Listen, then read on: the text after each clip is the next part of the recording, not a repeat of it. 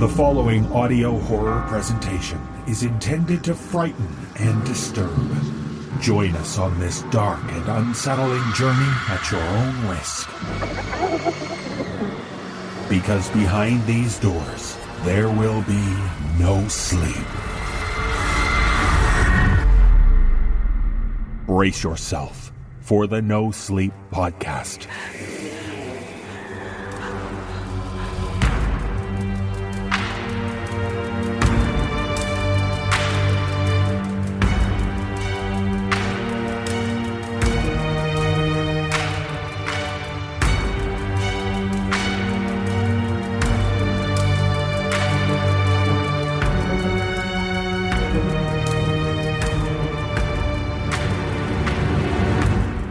It's the No Sleep Podcast. I'm David Cummings. Thanks for joining us. On the show this week, we have 4 tales about vicious voyeurs, grotesque gambling, and fatal friendships. I hope by now you have all discovered the fun little bonus episode we released last Friday, the 13th. It's the story written by Peter Lewis, which played out over the 5 episodes he hosted while the live tour was going on in February and March. All the segments have been massaged into one continuous storyline so you can experience it, or relive it, in all its singular glory. It's a captivating glimpse into the fertile mind of Mr. Lewis. And speaking of Peter, did you know he recently launched his own website? Indeed, he now has his own internet estate, a decrepit dwelling with a black picket fence for you to visit. There you'll find lots of info about Peter, his voice work, more of his excellent writing, and even his new merch store. Be sure to go there for all your Peter Lewis needs. Well, not all of those needs, you dirty-minded people, but most of them. Check the show notes for a link to Peter's site, or just spell his name backwards, SIWELP.com, to find him, hiding in the dark. And speaking of bonus material, many of you know about the great series by author Marcus Demanda, featuring Jessica McAvoy as Summer. Well, on episodes 23 and 24 of Season 10, we'll be featuring 2 new installments on the Season Pass episodes. So if you're not caught up, we've made each of the previous 8 installments available on our SoundCloud page. They're set up as a playlist, so you can either listen to the 2 recent installments from Season 9, or you can listen to all 8. That's 5.5 hours of entertainment just waiting for you, available to one and all. So visit with dastardly little Summer once again before she makes her way back into your hearts and livers and other vital organs. So, even with all that bonus content available from not-so-good little boys and girls, we can't forget about this episode. Season 10 deals a 21. The stories are ready, so let's start the journey.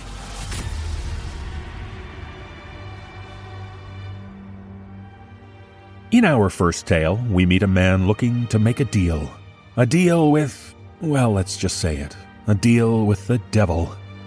But as we discover from author Rona Vassilar, the devil is far more pragmatic than the trickster he's usually portrayed as, but that doesn't make things any more pleasant. Performing this tale are Mike Delgadio, Erica Sanderson, and Peter Lewis. So consider what your hellish role will be so you don't wind up as Hell's Mortician.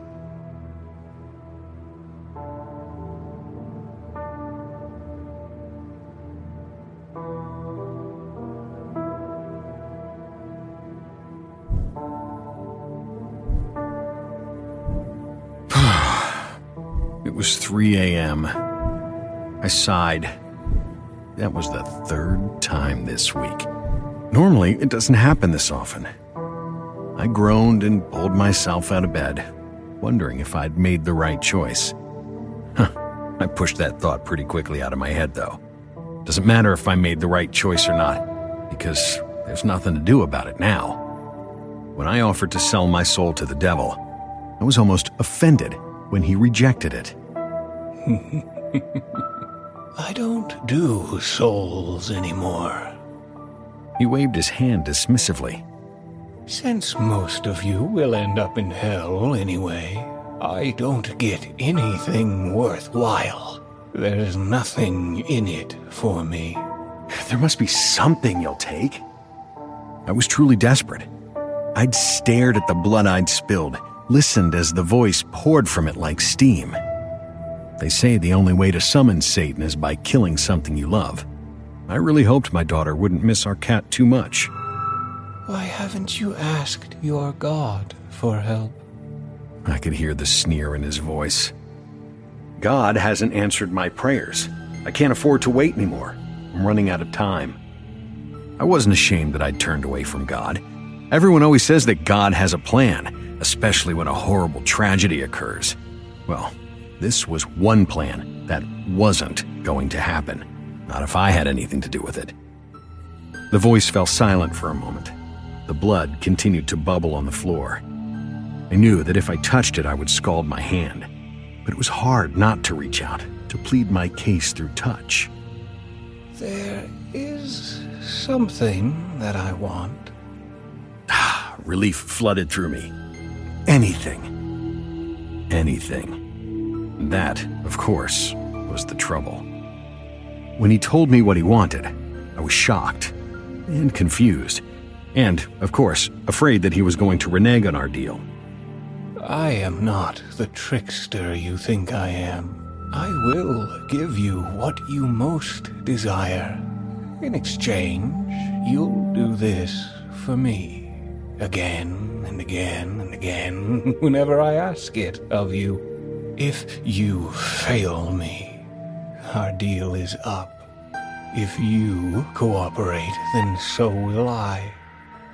This arrangement is to our mutual benefit. I have no reason to double-cross you. That was true, but it still didn't sit right with me. I mused on that as I passed my daughter's door on the way downstairs. Daddy? The realization that her door was cracked open and my daughter was staring at me jolted me out of my recollections. She was rubbing the sleep from her eyes. Daddy, I heard something. I smiled and lifted her into my arms. She was so tiny, only 7 years old, and so precious. Her hair was a wild tangle on her head, and her Tweety Bird nightgown was in tatters. She'd worn it so often. But she loved it so much that she'd never let me buy her a new one. I just held her close to me, just to reassure myself that she was still there. I heard it too. Don't worry, little birdie. Daddy'll take care of it. You go back to sleep. Her head was already drooped down on my shoulder. I carried her back to bed and tucked her in, placing her favorite stuffed rabbit in her arms. She cuddled it reflexively and looked up at me on the verge of falling back asleep. I love you, Daddy. My heart swelled. I bent down and gave her a kiss on her forehead. I love you too, sweetheart. Now get some sleep. Tomorrow, you and I will spend the whole day together. How would you like that? But she didn't give me an answer. She'd already fallen fast asleep. I patted her head and walked out of the room, closing her door softly. Yes, I'd made the right decision. I walked downstairs and covered my nose. Oh, God, I always forget how badly it stinks. You think you'll get used to it, but you never do. I know what death smells like. When I was a child, I used to play in the woods behind our house, and one day I passed this pit. It was at least 4 feet across, and I'm not sure how deep it was, because it was filled almost to the brim with rotting animal carcasses. I'll never forget the way that smelled. It took days to get the stench out of my clothes. The stench of death, it still can't compare to what I was smelling right then. I suppose it's because these things have never actually been alive. I looked at the thing on my living room floor. Its hide was caked with pus. It wasn't very big, only about 4 feet tall if I had to guess. Its leathery wings were crumpled and tiny bones were sticking out through the flesh. I winced. That had to hurt. It had no arms, but it did have a pair of stick-thin legs. I didn't imagine they were very useful. Its thigh bone was twice as long as its shin, and its leg bent backwards, the opposite of a human's. It looked like an overgrown perversion of a bird, a A sick one at that, if its face was any indication. It had a skull kinda like a bird's too, beak and all. Except the beak, of course, was covered with more skin, red and irritated as though it was infected.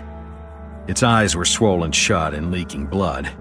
Something was oozing out of its mouth. I grimaced and headed for the kitchen to get a pair of latex gloves. I didn't want to get infected by whatever diseases that thing was carrying, even if I wasn't sure if it was possible for me to get sick from it.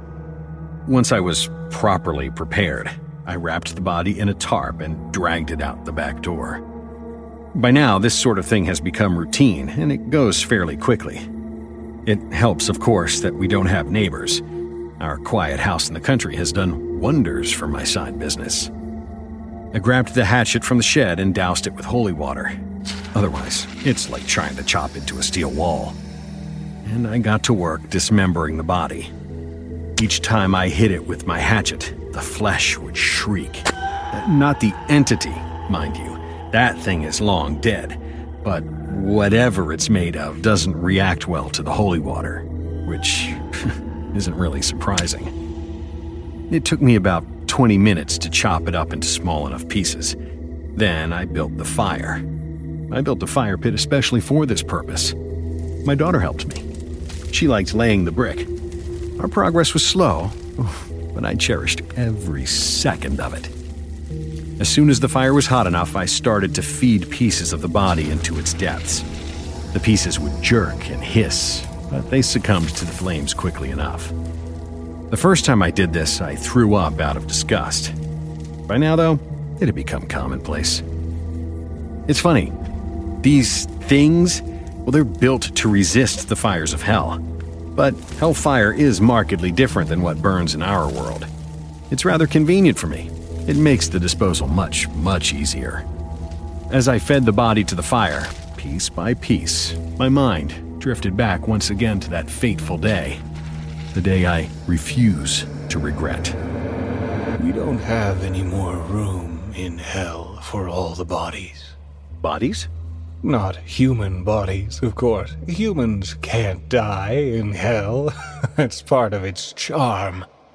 I could almost hear the smile in Satan's voice, one of fondness and a hint of exasperation. Then it was back to business. Demons, on the other hand, can. Mindless little creatures that they are. Sometimes they simply expire, having run out their natural lifespan. Sometimes they kill each other. Sometimes a particularly ambitious human will kill one of them.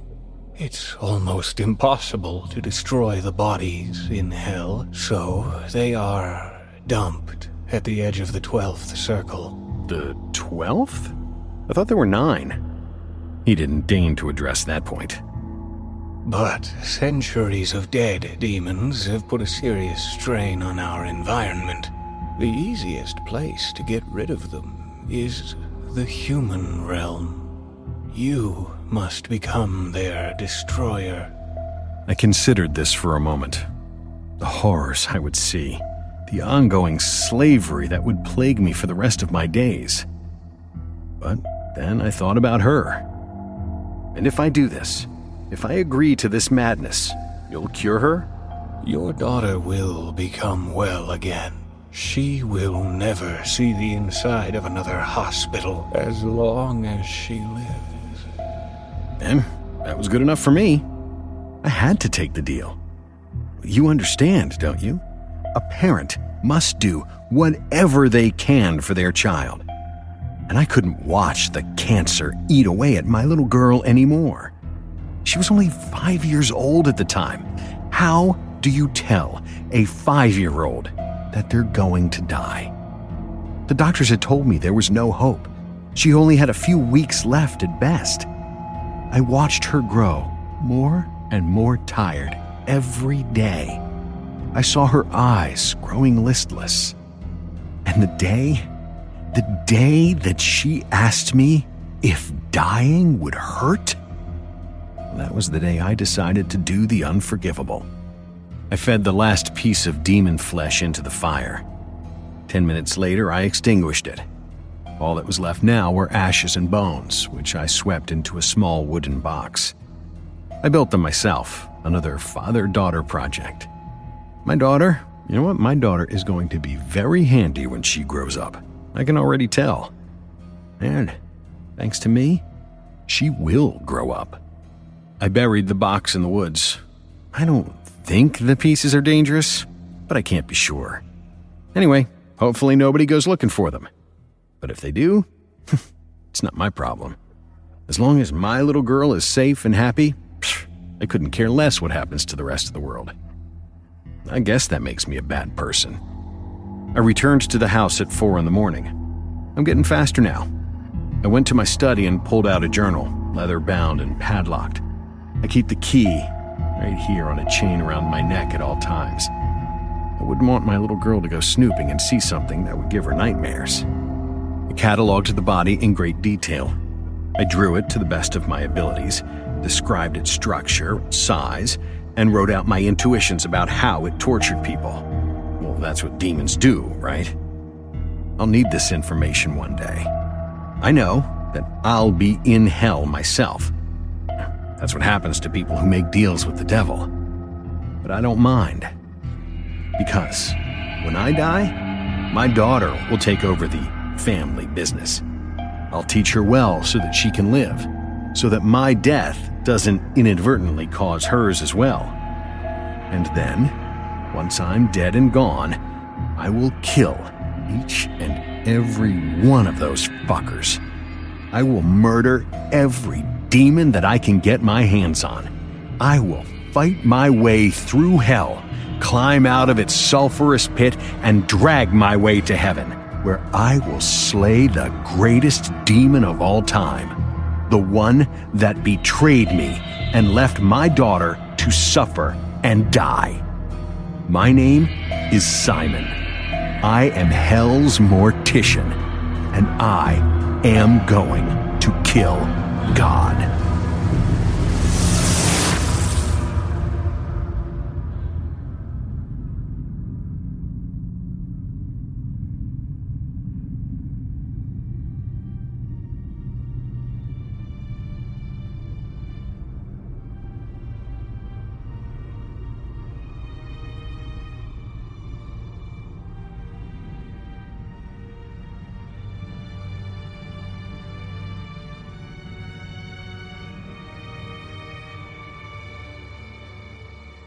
Finding out you've been accepted at a highly coveted school might seem like a good thing, but don't tell that to author David Hubbard. In his tale, we meet a man who finds out that his spot in the school came about due to the mysterious disappearances of previous students. Performing this tale are Matthew Bradford, Addison Peacock, and Ellie Hirschman. So learn to be a good student so you don't end up on thin ice.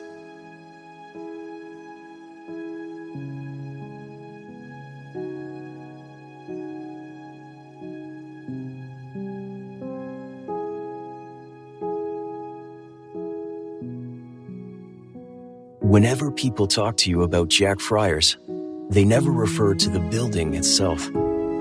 They'll talk to you about the town, about the weather, and about the lake. Never the school itself. In my head, I'd been picturing your stereotypical conservatoire.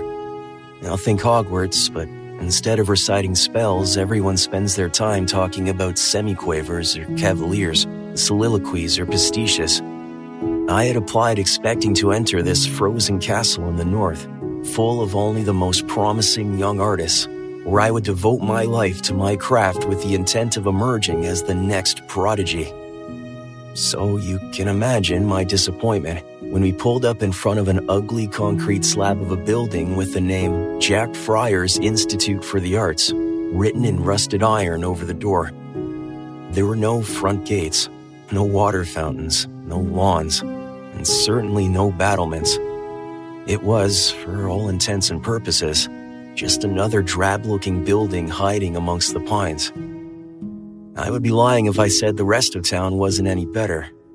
You would spend a few minutes driving through dense forest, only to be met with a small clearing of squat wooden houses and frozen concrete tower blocks. and then straight back into the forest again. The town formed a crescent moon shape around the south shore of the lake. Most days, you could look out across the water at the densely packed trees on the north bank that formed a thick black band separating the water from the sky.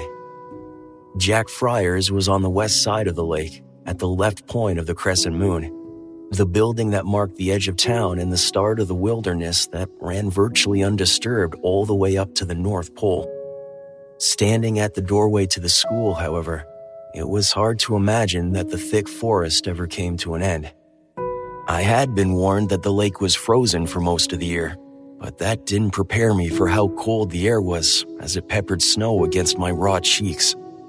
I was running late already, so before I could say goodbye to my parents, I was whisked away inside. I won't go into all the details of my first day there. Picture your own first day at a new school, but substitute me for you, and subtract a couple dozen degrees from the temperature, and you'll probably get a good sense of what it was like.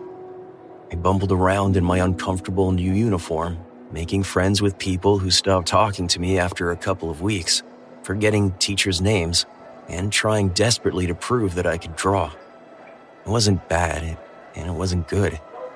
It was just awkward and long. I put all of the stares down to the fact that I was a new kid in a small town.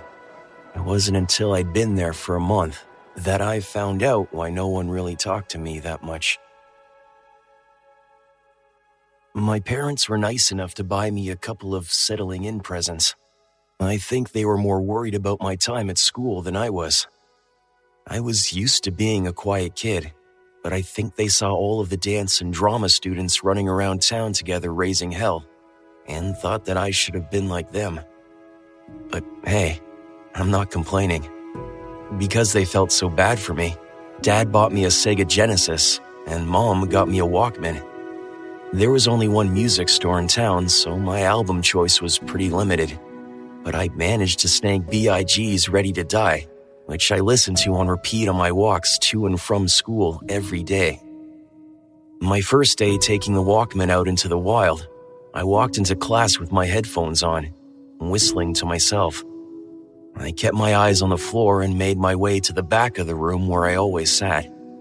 Just like every other day, I reached into my bag and took out a notepad, a bottle of water, and my pencil case, still whistling away. Once my bag was on the floor, I glanced up to see every face in the room staring straight at me. Quick as a flash, I threw off the headphones and sat up straight. My first thought was that I was in the wrong classroom, but the faces looking at me told me otherwise. I then snapped my neck round to the teacher's desk, worried that I'd arrived late and interrupted the lesson, but the desk was empty. Silence and a sea of faces were my only clues. For the first time in weeks, my cheeks felt hot. No one said anything. They just kept looking at me. I couldn't quite identify what their faces were saying. If I didn't know any better, I would have said that they looked scared. I was just about to open my mouth when the teacher walked in and the moment was broken. It seemed like everyone, having been so transfixed by me a moment ago, was suddenly very keen to have an excuse not to look in my direction. Briggs. Everyone called each other by their surnames here for some reason. He was pretending not to hear me. Briggs! What? He only half turned to look in my direction. Briggs was generally alone, and he'd been distantly friendly to me in my first couple of weeks, probably because he couldn't pretend that he had other friends to talk to. What the hell was that? Dunno. Briggs! He turned back to his desk. Briggs, I swear to God. Look, just drop it. I can't drop it if I don't know what it is. I was struggling to keep my voice down. The teacher started taking attendance. What did I do? You did what he did. What? Who did? Here, sir. What who did?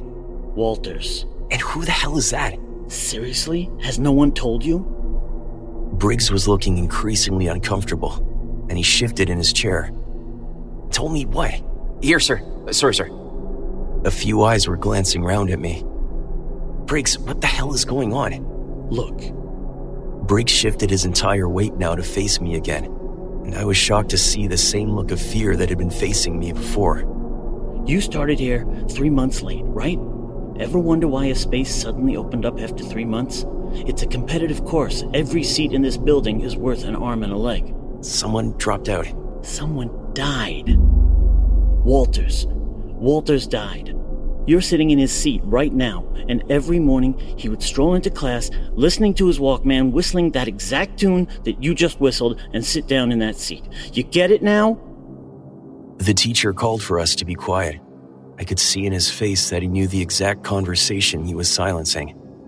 I no longer felt so comfortable in that wooden chair. I had become acutely aware of just how misshapen it was for my body. In fact, looking around the room, it dawned on me just how much of a divide there was between myself and my classmates. It wasn't like there was a huge black line drawn between myself and the others, but there were little things.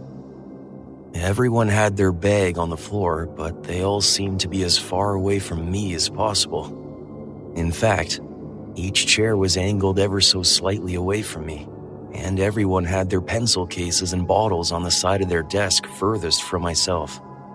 It was like they were trying their very best not to even accidentally glance at me. I shrank back into my chair and decided that it would probably be best to keep a low profile. At break time, I made no effort to go and talk to anyone. Instead, I sat at the bottom of the main staircase with a notebook open on my lap. I'd been playing a Japanese copy of Castlevania, which had somehow wound up in a video store in town. And so I was going through and sketching out every monster that I had encountered. I wanted my notebook to look like the explorers' ones from the olden days. The guys who would travel the world sketching and writing about plants and animals. Since I couldn't understand any Japanese, it meant that I could just make up all the descriptions for the different monsters myself. This particular monster was quite a simple one. Just a floating ball of fire that would chase you around the castle until you swiped it away with your sword. It was drawn in no time, but I ended up wasting most of recess just staring at the blank space above it, trying to come up with a name. Frustrated, I slammed the notebook shut and got up from the stairs. I had been sat directly opposite the front doors to the school, and so I glanced out of them as I started to walk away. The street was empty, except for one man. He was wearing black leather work boots, which looked so heavy that he could almost have been part of the asphalt he was standing on. All his clothes were black too. He must have been a large guy already, but he had so many layers on to protect him from the cold that he had inflated past the size of any normal man. His face was hidden under a fur hood, hat, and scarf, but in the narrow slit of exposed skin, I could see eyes, too small for his hulking frame, staring right through the doors at me. I ran, almost tripping over myself as I rounded the corner. If anyone had asked me why I was running or who I was running from, I don't think I could have explained it. I just knew in that moment, when my eyes met those eyes, that I was in danger. So much for keeping a low profile. I got to my class a good 5 minutes before anyone else did, so I took a seat in the back of the room and tried to slow my heart rate. Why was I so scared? He was just some guy waiting outside the school, probably waiting to pick up his kid or something. It's not like he could have got in anyway. I didn't think.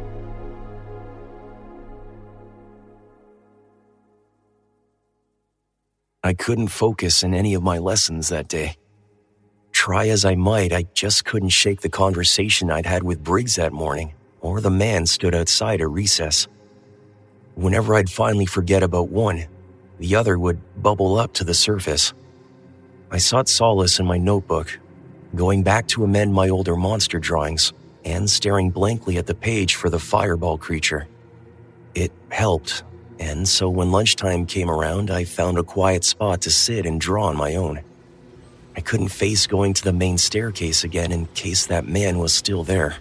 Stupid, I know, So I went to my locker to wrap up warm and sat outside the back of the building by the garbage bins, staring out into the never-ending forest. I had been drawing there for maybe 20 minutes when the bin sneezed. I stared at it, incredulous. There was no way that just happened. There it was again, a second sneeze, just as high and girlish as the first one. Very quietly, I closed my notebook and rose to my feet, staring at the bin. Something was in there. Something sinister. I quietly hooked my fingers under the lid and gave an almighty yank, throwing the thick layer of snow off the top. Something screamed. Heart hammering, I peered inside to see nothing. Just a few sodden black bags. Don't tell me you're that hungry. Now it was my turn to scream. I jumped back to see a girl making her way out from behind the bin, dusting the snow off her legs. Most of her was buried under layers of coats, the lower half of her face hidden behind a scarf. A few locks of platinum blonde curls had escaped her hat and were dancing in the wind. It sneezed. No way. Her eyes opened so wide they almost looked too big for her face. Yeah, I was sitting here drawing and... And? It was you, wasn't it? She burst out laughing. After a moment, I joined in. Still laughing, I shut the lid and picked up my abandoned notebook from the snow. Our laughter faded, and we stood facing each other with the smell of garbage hanging in the air. I started to wonder how long it would take until she realized that I was the guy who now sat in Walter's seat. Well, let me see it then. See what? Your drawing, dummy. Oh, right. I guess. I mean, it's not done or anything, and I can't think of a name. This isn't my best notebook either. I have another one at home that I... She snatched the book from my hand and started flipping through the pages. Her smile quickly disappeared, and her eyes widened again. This time, though, it didn't seem like she was mocking me. We stood there for a minute in silence, her turning page after page, as I waited for the inevitable moment when she would put two and two together about who I was and awkwardly excuse herself. Finally, she got to the last page, the one with the fireball. After a moment of staring at it with the same wide-eyed expression, she snapped out of her trance and grinned at me. Will-o-wisp. What? Will-o-wisp. That's what that one is. That's what you should call it. I stared blankly at her. Oh, come on, don't tell me you haven't heard of a will-o-wisp. In this town of all places. What do you mean, in this town? Ooh, story time! She squealed and did a little dance. The movement made her trainers start flashing bright blue and red lights, as if they too were excited to tell a ghost story. She noticed me looking. You like him? I think so. I was still a bit too shy to properly compliment her. Sit down. We'll have to go in soon. And so we kicked a clear patch of snow against the wall and sat down side by side. She sat first and I settled about a foot away from her. She shuffled over so our arms were touching. You ever look out across the lake? Yeah, pretty much every day. No, but really look. Like when you just stand by the water's edge and just stare out there until you forget about school and friends and home and even time. Yeah, I do. She seemed taken aback slightly and looked at me with a surprised smile before continuing. Well, they say that some nights, if you look out far enough, you can see a light. Just a small one. Somewhere over the water. Okay. Everyone sees something different in that light. Some men see treasure, a light guiding them to riches beyond their wildest dreams. Some people see a guide home when they're lost. Some people see love. Some see people they used to love. She paused, looking almost sad. Some people see escape, a way out, a place where they can stop, become something else, something normal. What is it really? The light? It's just a trick. It doesn't really exist. People follow it and get lost. Lost forever. Is that what happened to Walters? His name caught in my throat slightly. She nodded after a moment's thought. Yeah, it is. His parents think he's still alive, but come on. She gestured out at the snow-laden forest in front of us. Who could survive in that? No, he's gone. Chased the light, just like all those kids who came before him. What kids? Before I knew it, she was skipping off round the corner of the building, the opposite direction that I was heading in. I'm Lucinda, by the way. She paused just before disappearing out of sight. Her trainers were flashing blue and red again. Call me Lucy. I'm Harrison. Call me Harrison. See you around, Harry. And with that, she was gone. As I walked back to class, I had a smile on my face. I couldn't for the life of me remember what had gotten me so on edge that morning.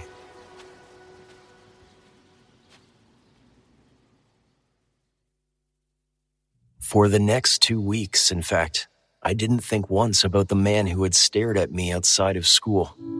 I went to class every day, listened to my Walkman, drew in most of my lessons, then would go outside to sit by the bins with Lucy at lunch.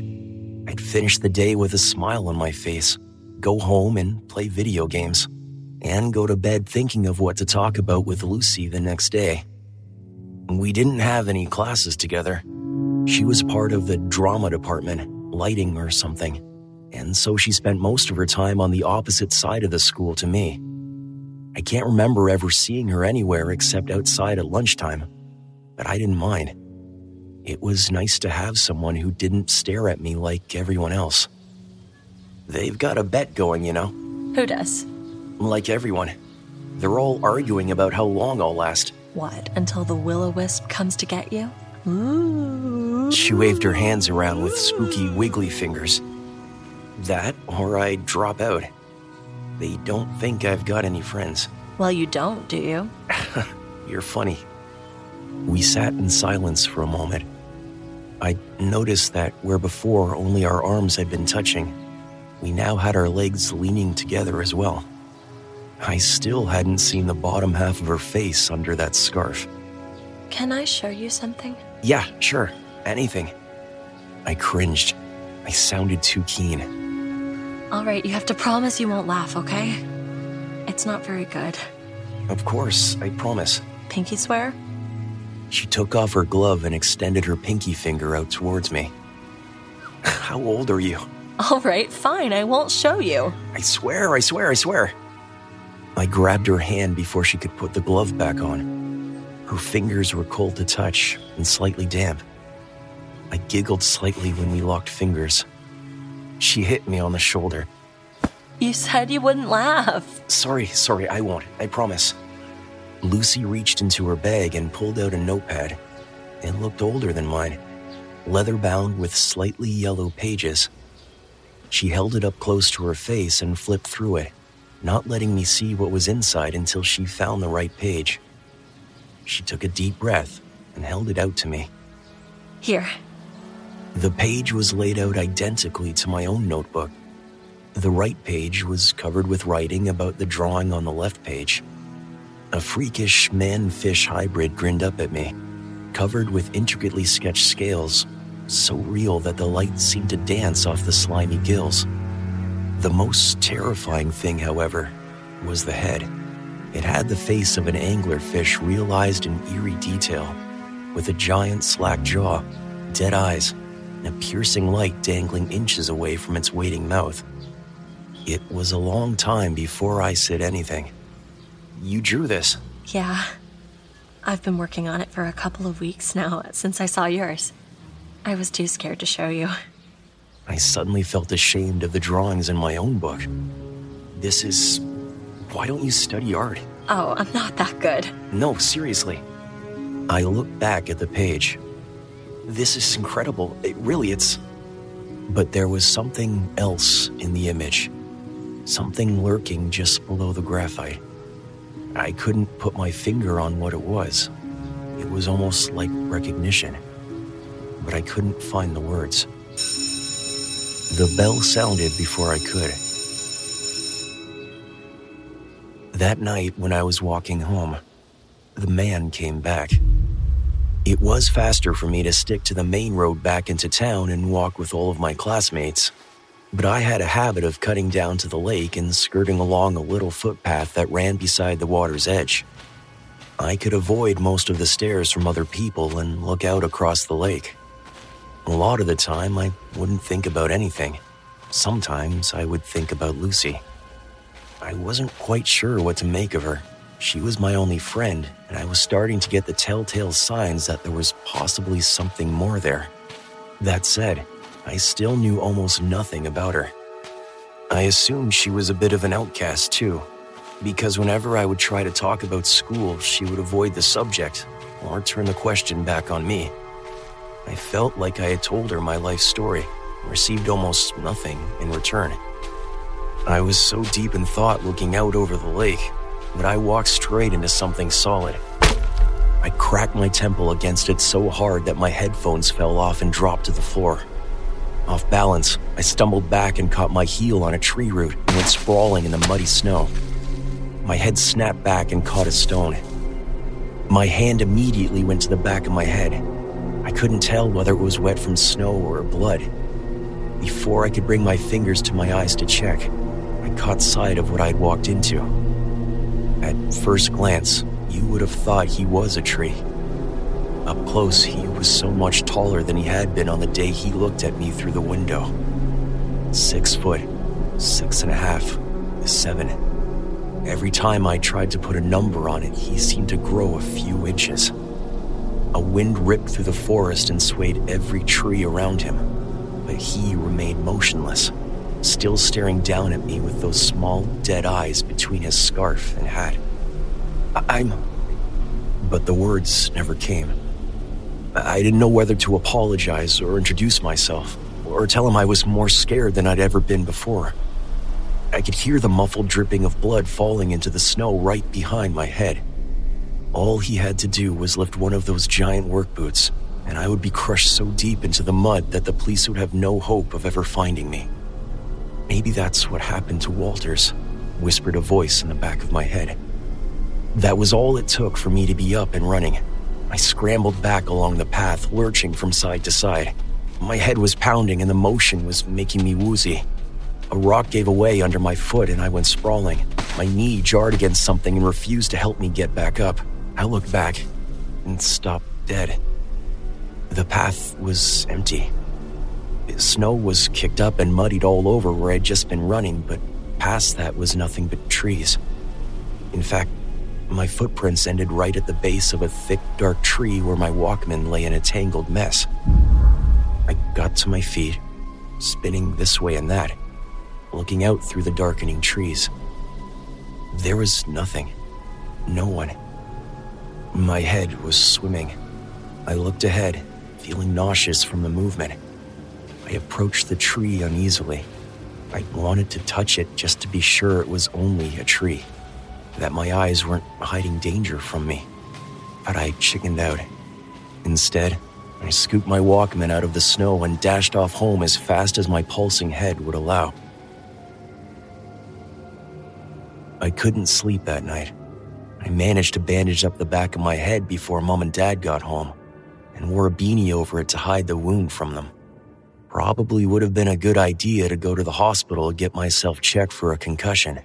I was too embarrassed, too scared to tell them what happened. I just couldn't get the events straight in my head. I lay awake telling myself that I had fallen, hit my head, and the impact made me see the man standing there. That was what happened. I kept the bandage on for about a week, getting up early every morning to shower and change it for a new one. Fortunately, the headache went away after a couple of good night's sleeps, but I kept the wound hidden anyway just in case. My parents didn't notice a thing. Neither did anyone at school, actually. Well, no one except Lucy. Who won? I stared blankly at her for a moment. Her eyes smiled at me from behind a couple of loose curls. She reached out and tugged on a small strip of bandage that had somehow poked its way out from under my hat. Oh, that. Yeah, not my proudest moment. Who was he? He was about 40 feet tall and strong as a tree trunk. Wait, let me guess. He was a tree trunk. I shrugged and blew air out of my mouth. Maybe he was, maybe he wasn't. I have to say, I'm impressed you managed to hit the back of your head against a tree. Well, it wasn't really the tree that did it. It was a panicked scramble as I ran away from it. Every word that comes out of your mouth somehow manages to be less heroic than the last. It's an art form. We talked for a little while longer before going in. It was only when I was walking home that I started to wonder how she could have known that I had hit the back of my head. All she could have seen was a small corner of bandage poking out from under all my winter layers. I meant to ask her about it the next day, but she had something to ask me first that made me forget all about it. Do you want to come to mine today? Your what? My space station just got it renovated. You're stupid. You're stupid. What did you think I was talking about? I don't. I just didn't think that... So, do you want to come around then? Yeah, I mean, my parents will be expecting me home. You don't have to stay for long. My dad will be coming back late, but you'll probably want to be gone by the time he gets in. It'll be dark. You walk home in the dark every day. Yeah, from school, not from... Where do you live? North side of the lake. I felt my stomach turn slightly, though I wasn't quite sure why. Town was to the south. No one lives on the north side. Stop being a dick and accept the invite. I felt myself go red. When she said it like that, I suppose she had a point. This was my chance to see if I could get somewhere with her. Besides, in all the time I'd known her, I still hadn't got a proper look at her face. She took my silence for assent. All right, meet me on the path by the water after school. She scooped her bag up out of the snow. And don't be late. The sky was a brilliant orange as I walked out of the main doors. It lit up all of the pines with a glow so warm, you would have thought they were smoldering in the evening snow. No one looked twice as I cut down away from the main road towards the lake. I gave them the creeps, and I knew it. To be honest, all their staring had been giving me the creeps too. It was nice to be away from it. The path was empty. The well-trodden route heading south beckoned me invitingly, but I bit back my nerves and looked north instead. It was almost impossible to pick out path from undergrowth, but here, 100 meters along or so, stood a wrapped-up figure waving at me. I grinned, forgetting my apprehension almost immediately, and scrambled over towards where Lucy stood. I could hear her giggling as I struggled to keep my balance. Do you walk here every day? It looks like no one's used this path in years. To be honest, I normally cut across the lake. The lake? Lucy, that's dumb. I don't mean to tell you what to do, but seriously, that's dumb. The ice isn't that thick, and in the dark you can't see where the thin ice is until you're standing on it. By then, it's too late. I've lived here a while, okay? I know what I'm doing. She stopped by the water. I could see her trainers flashing in the snow. Let me show you. No. Come on, don't be such a dweeb. It isn't even dark yet. Lucy, no, I'm not walking on there. You shouldn't be either. Ugh, fine. We'll go the boring way then. I could tell she was annoyed, so I did my best to relieve some of the tension as we walked. So what is there to do at your house? Got anything on VHS? Got anything on what? VHS, videos? You mean like television? Sure, I guess. No, sorry. I've tried to get one, but Dad says no. Well, you could maybe come to mine next time instead. Your what? My space station. With that, we were back on good terms. We didn't really talk the rest of the way, but we didn't need to. Kind of like when you see your family for the first time in a long time, and you run out of things to tell them about. You just take a moment and enjoy them being physically there with you. I felt myself smile. Lucy was a bit weird, but I guess I was too. It just felt nice to have someone to be a bit weird with. The shack seemed to appear out of nowhere. One second, I was looking at a dense patch of forest, and the next, there was a small wood building a few feet in front of me. It took a lot of restraint not to say anything. My first reaction was fear. It looked like the kind of cabin a group of teenagers would stay at in a crappy horror movie. My next impulse was to make a joke about it, but I knew immediately how rude that would be. Lucy inviting me here felt like a really big deal for her, just like how it felt like a big deal when she showed me that fish monster drawing in her notebook. Thank you. She looked confused. For what? Inviting me, I guess. You're kind of my only friend. Yeah, same. We stood there a moment longer, smiling at one another on the doorstep of this little shack in the middle of the darkening forest. There were no sounds at all. If we both held our breath, we probably could have heard the snowflakes touching the ground.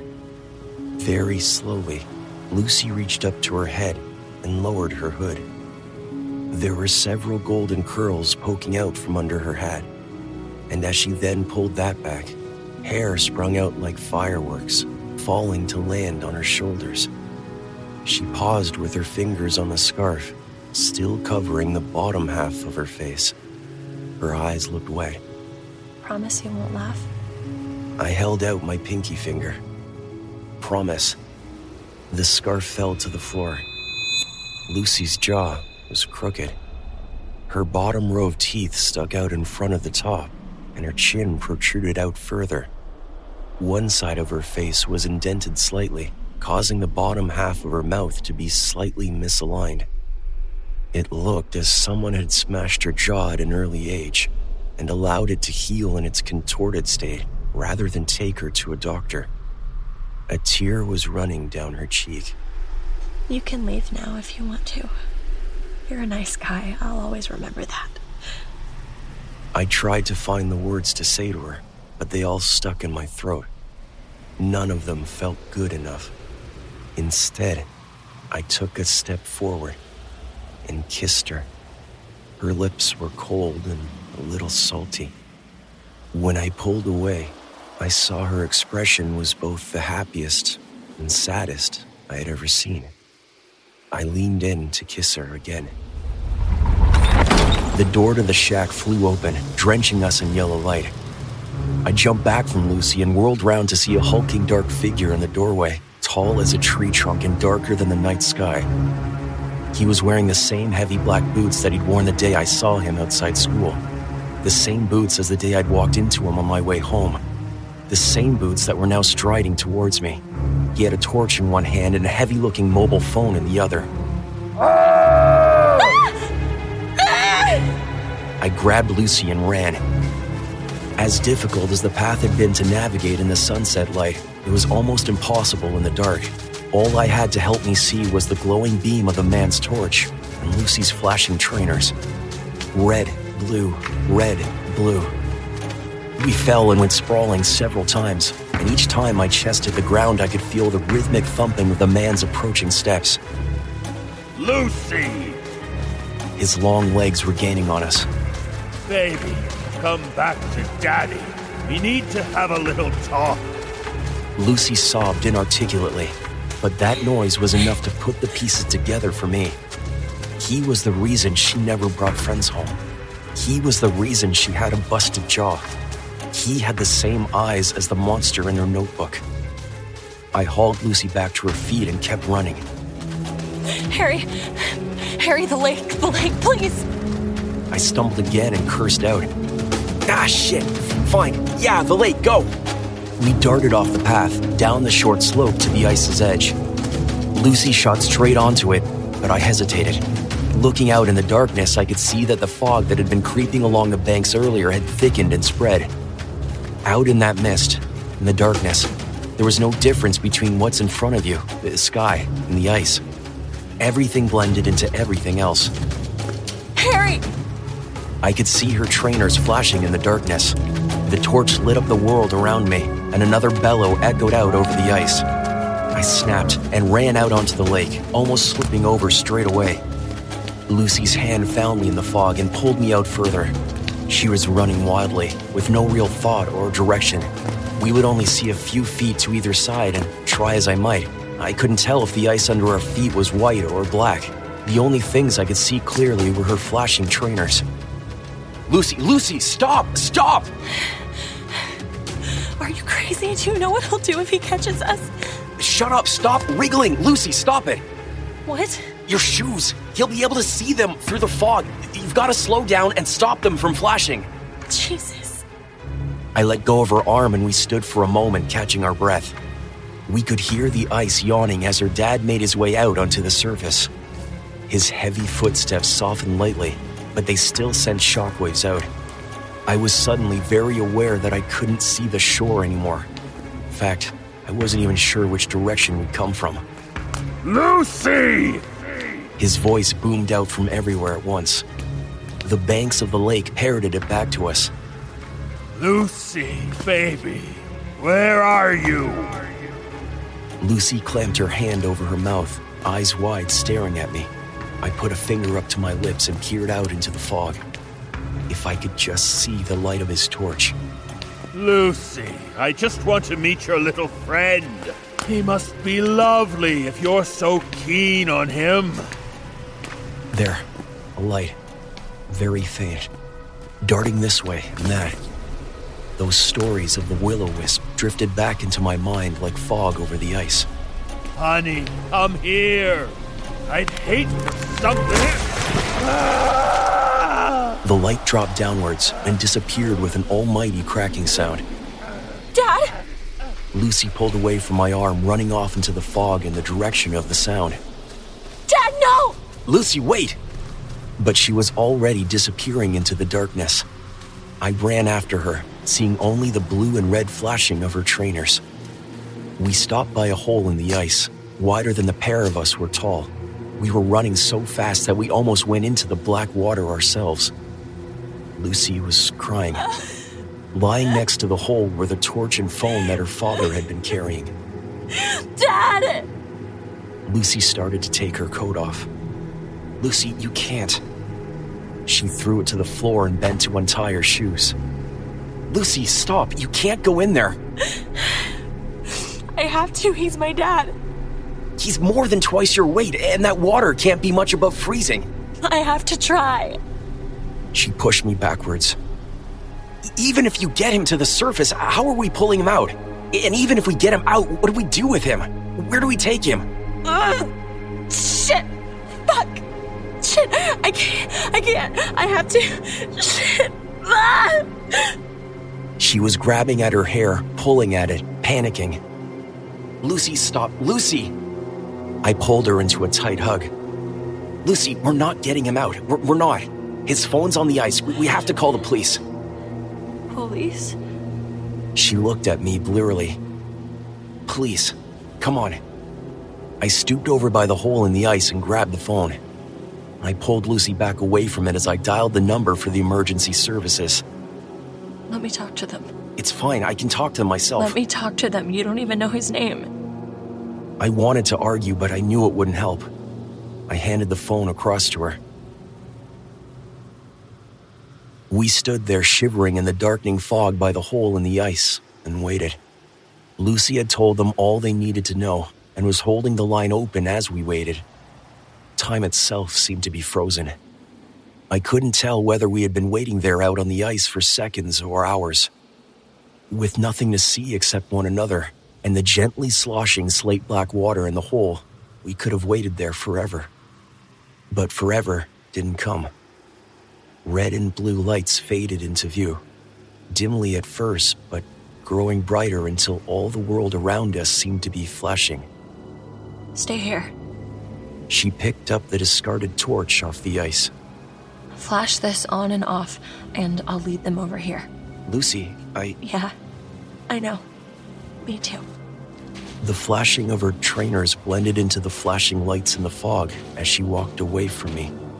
I looked back down to the hole, or where the hole used to be. Now all I saw was the even dark white of the ice. It couldn't have frozen over that quickly, surely. I spun around, flicking the torch on, scanning the ice. But the beam was washed away into the fog before it could go more than a few feet. Lucy? Lucy, where are you?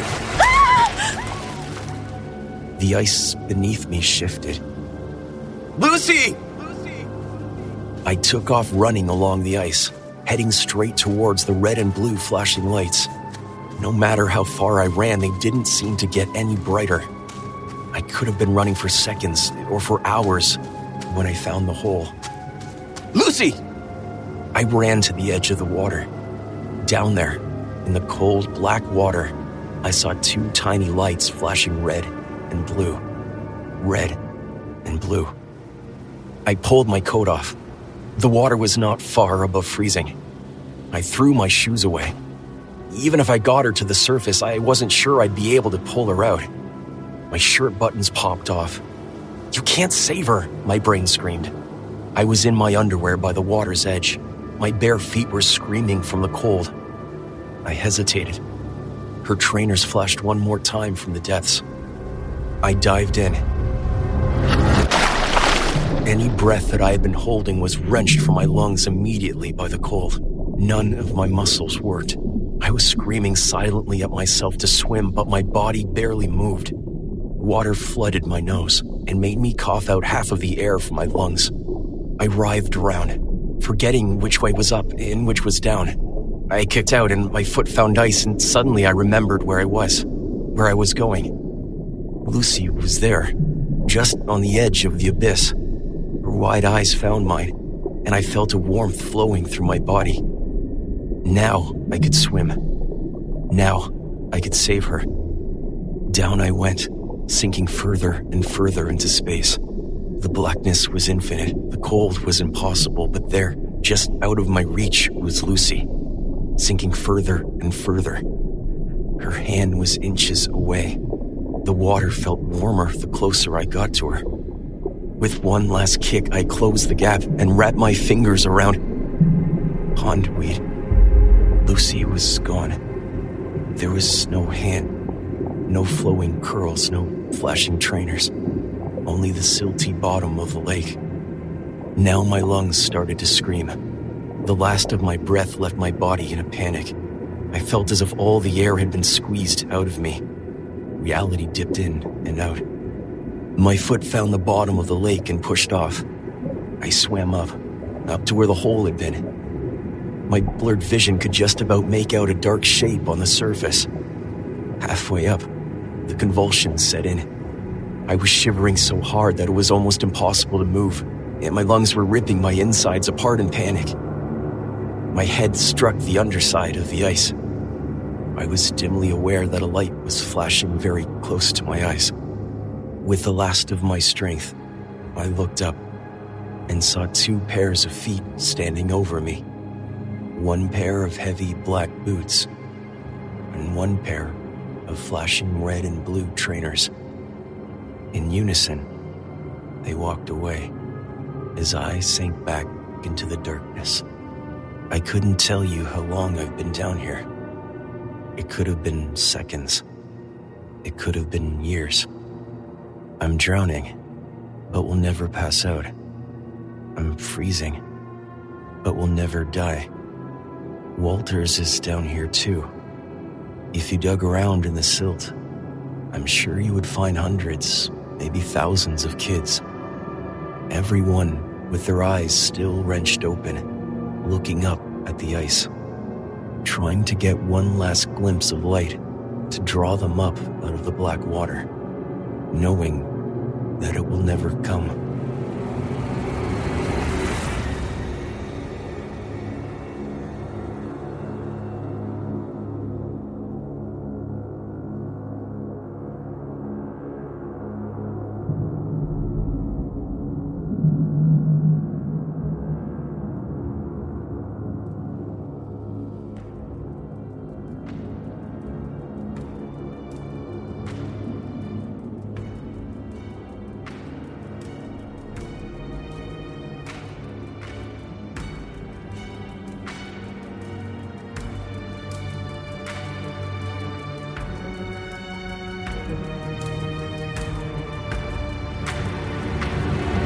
It's time to rest on our dark journey.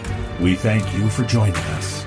If you would like to find out how you can hear the full-length versions of our audio program, please visit the NoSleeppodcast.com to learn about our season pass program. 25 episodes, each over 2 hours long, and 3 exclusive bonus episodes, all for only $19.99. On behalf of everyone at the No Sleep Podcast, we thank you for listening. Join us again next week when the journey resumes its descent into the sleepless night. This audio production is copyright 2017-2018 by Creative Reason Media, Inc., all rights reserved. The copyrights for each story are held by the respective authors.